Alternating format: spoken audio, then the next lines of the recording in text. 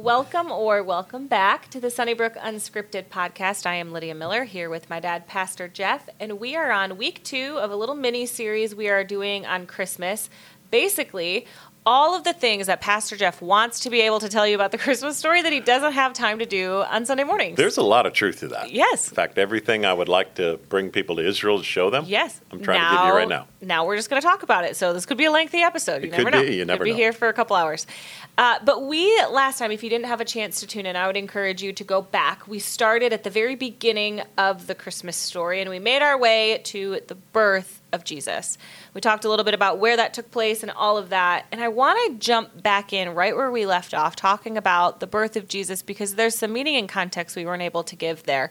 As I'm sure you're familiar with, those of you who are listening, Jesus is born in Bethlehem, which we talked about, the prophecy, fulfillment that was. But there is even more meaning to Bethlehem than that. There is. In fact, in today's day and age, if you go to Bethlehem, it's found in the West Bank. It's kind of this poverty-stricken area. It's fascinating to me that Jesus is born in Nazareth. Mary and Joseph are from Nazareth. So anytime somebody says, hey, can anything good come from Nazareth? Remember Nathanael says that in John chapter 1, where it was both announced and Jesus grew up and where he was born are very poverty-stricken areas.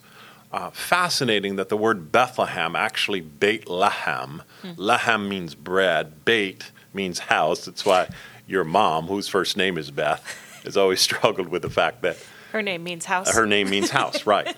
But it does in this respect, and I think this is a fascinating part about it. Again, following the prophecy of Micah chapter 5 that Jesus be born in Bethlehem, people say, well, why in this house of bread? Well, Jesus actually becomes the bread of life. So he is born in the very house of life. So there's a sense in which, he becomes the bread of life, the very thing, the sustenance. Again, in order to live, especially in that day and age, you needed bread. Bread was just necessary for everything. The meat was sort of a luxury, but in order to sustain life, you needed bread. And there's just deep meaning in the fact that Jesus becomes the bread of life, and he's born in the house of bread, if you will. So there's just some fascinating things about who Bethlehem is and that prophecy.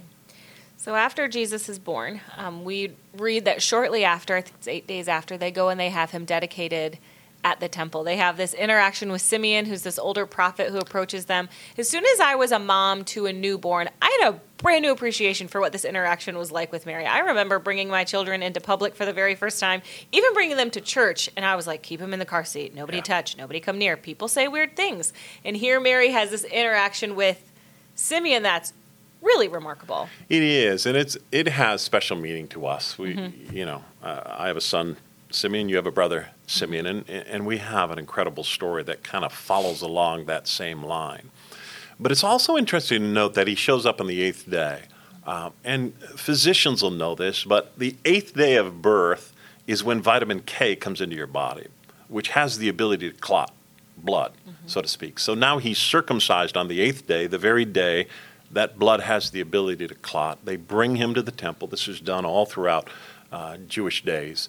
They make their way, and now all of a sudden they run into this elderly couple, Simeon and Anna. And the two of them are working there in the temple. And now, it had been said to Simeon that he wouldn't die until he had seen the Lord's Messiah. It's part of our story for Simeon is, Mom had a dad who didn't know Christ, and he said those words at one point in time that he hopes he doesn't die until he sees a little boy, and Simeon eventually is born. And we use that name. But it's fascinating to see that through sort of an angel, Simeon finds out, hey, listen, I'm not going to die. And all of a sudden, the scripture says that, again, the Spirit says to him, hey, here's the reality. This is the Christ child. And Anna and him come alongside. I'm guessing they held the child. Is there any way we could hold him? And then they got these words of incredible prophecy to Mary as well in that time when they sort of go through that ritual of bringing the child on the 8th day to the temple.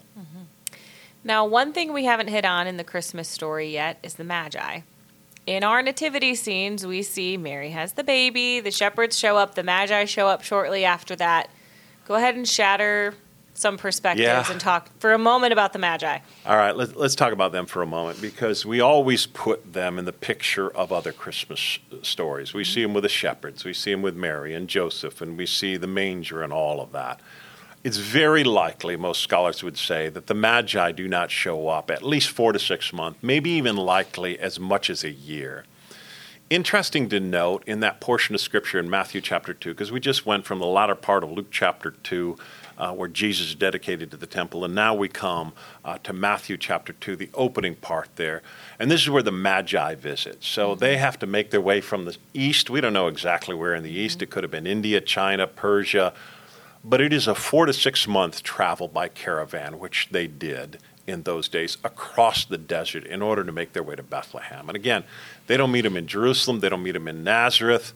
I think the couple stayed for as much as a year in Bethlehem. Now, I don't think they stayed in the cave any longer, but likely some relative of Joseph put them up, and they were there as long as a year because that's where the Magi arrive. And in all honesty, we don't even know that there were 3. There were 3 gifts, but it's likely there could have been a dozen of them. They would travel together in caravans. They were wealthy. They were astrologers. They were doctors. They were philosophers.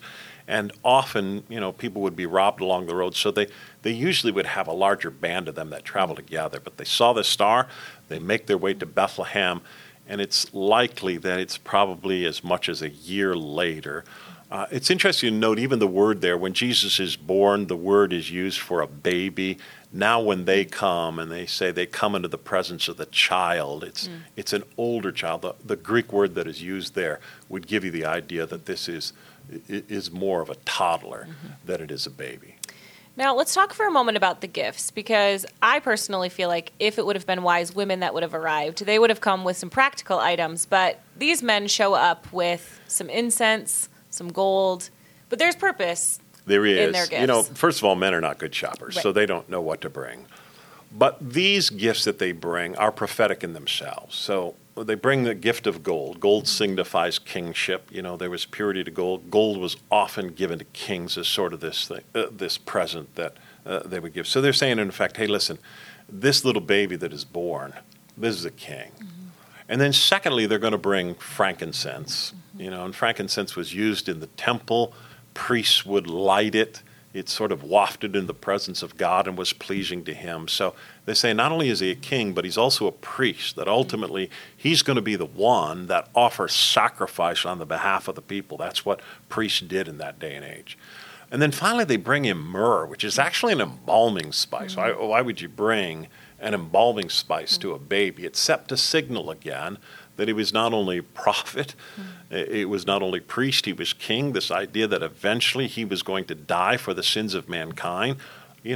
Joseph said, hey, listen, we're to call him Jesus. Jesus or Joshua is actually a very common name, but it means save now. And so he came to be the Savior. Yeshua, Joshua, Jesus came to be the Savior of the world. So he eventually was going to die. So when these Magi come, they come and they bow in his presence. They don't bow in Mary's presence. They don't bow in Joseph's presence. They bow in the presence of a child. And they give these gifts that sort of signal exactly who Jesus is. And as powerful and special and all of those things as that moment is, what's happening around them outside of the little bubble of them coming and worshiping Jesus as he's a child, there's a lot happening in the world around. In fact, they don't even go the same way home because of the threat that currently exists for Jesus and anyone near him, essentially. Yeah. It's part of how we know how to time the birth of Jesus and those kinds of things, because we know that Herod was reigning at this point in time, Herod Antipas. So he's there, and he's reigning, and he's ruling, and recognize this is a very strange individual. When you study him a little bit, you recognize he struggles with paranoia. He didn't want anybody to be over him. The number of family members that man killed. Unbelievable. His wife, his sons, his daughters, eventually brother-in-law, all of the people around him that he thought were somehow going to overthrow him, have a coup on his reign. He literally had them destroyed. In fact, 5 days before he died, most scholars would say that he huddles together all of the most popular people in that area and says, when I die, execute these people so that somebody people are sad enough. will mourn my death. So, yes, strange dude. Yeah. So he, sort of says in effect, hey, listen to the wise men, come back to me, report, because I want to worship him, which he didn't mean at all. And so the Magi make a decision because God appears to them again in a dream, and they head a different direction. They head a different route home. Which then also happens for Mary and Joseph. It does. Now again, an angel comes to Joseph, comes in a dream, the scripture tells us, and tells them, hey, listen, you got to flee because Herod's about to decree that every child in Bethlehem under 2 years of age is going to be slaughtered, so go. And they flee to Egypt, and many people say they made their way to Alexandria, Egypt. And the reason is because that's where a Jewish community was, and they think that it's likely Joseph had some relatives there too, because you had to have somebody to stay with. So they make their way to Egypt. They flee because of Herod and this decree that he's about to make, and now they settle in that Egypt area before they go back to Nazareth. And is it in this moment, is there in Egypt, that the decree comes down from Herod of the killing of kids 2 and under? Yes, and it's fascinating to see once they flee, now all of a sudden Herod, and you've got to get there, but there is this mountain known as Herodium. Eventually his body is buried there, and often he built this just because there was a mountain next to it that was smaller, and he wanted to have a mountain that was greater. It became kind of this fortress that he lived in, became a palace, all of those kinds of things. But it actually overlooked Bethlehem. In fact, we will often take groups and we'll stand on the top of this, and you can recognize, you can hear chickens and goats and those kinds of things below in Bethlehem. So if you can imagine for a moment, he issues this decree for the slaughter of all children under the age of 2 years.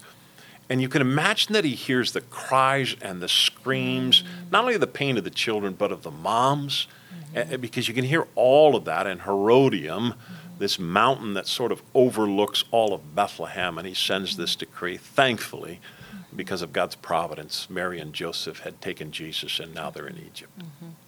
So eventually, after Herod's death, then they kind of have this freedom or this safety to then head back to their hometown of Nazareth. Yes, word comes to them in Egypt, hey, listen, Herod's dead. So now you're welcome to come back. And at first, Scripture gives us the idea that they're going to make their way back towards Jerusalem. But again, they get word that the best place for them to go is Nazareth. Nazareth at that point in time was a very small town. Again, not well known. Probably a town, like Hinton or those kinds, where it's just a little bit smaller. And everybody sort of knows each other. And so he grows up in that very day and age. Later on, Scripture is going to tell us he has brothers and sisters, half-brothers, half-sisters, that he grows up with. But eventually, he's going to come to that time where he's going to make his way into his public ministry, probably when he was roughly 30 years of age. That's when most rabbis would begin their teaching ministry. And so that's what Jesus does. He gets this band of followers around him. He becomes this rabbi, and he begins his ministry at about the age of 30. It's always startling to me how little we have. We have so much detail of his birth, and then obviously the Gospels are all of this detail about his ministry. We have essentially one line of Jesus' adolescence and what it was like for him to grow up. Yeah, it just simply says that he grew in wisdom and in stature and in favor with God and man, which is, I think, 4 fascinating things that, as you and I start a new year together here, those are great areas for us to grow in. Wisdom, stature, favor with God, and favor with man. And again, that's all that we really hear about him until he begins sort of his public ministry, which starts with his baptism with John the Baptist, Matthew chapter 3, where he sees the Spirit of God descend like a dove, the voice of God from heaven, and this is my Son whom I'm well pleased. And then he begins his public ministry there for about 3 years. And again, calls his followers. They do ministry together, especially in that gospel triangle area up by the Sea of Galilee. And then eventually he makes his way to Jerusalem, where he dies for the sin of mankind. I remember when I first turned 33 and you looked at me and the only thing you said to me was, that's when Jesus died. I thought, wow, I have done way less with my life than Jesus did. Yeah, it's interesting because people often take that age and say, well, what would be the perfect age in heaven? And some people will often use that's kind of the age we'll be in heaven. I have no idea if that's true, but it's fascinating. Well, I would encourage you, if you've not spent a ton of time in the Christmas story, especially before we get to the Christmas services, it's such a great thing to spend time in. And if you're someone who usually start at Luke 2, I would encourage you to go back to Luke 1 and read the story of Zachariah and Elizabeth and get the full context of what all is happening in the world when Jesus first came. It's such a busy season, but it's such a good season to prepare your heart for what you're going to celebrate as well. If you have not done so, we have Christmas services coming up at the Orpheum. So talk to your family. You can reserve a seat to be there, and we would love to see you at any of those. Thank you so much for tuning in.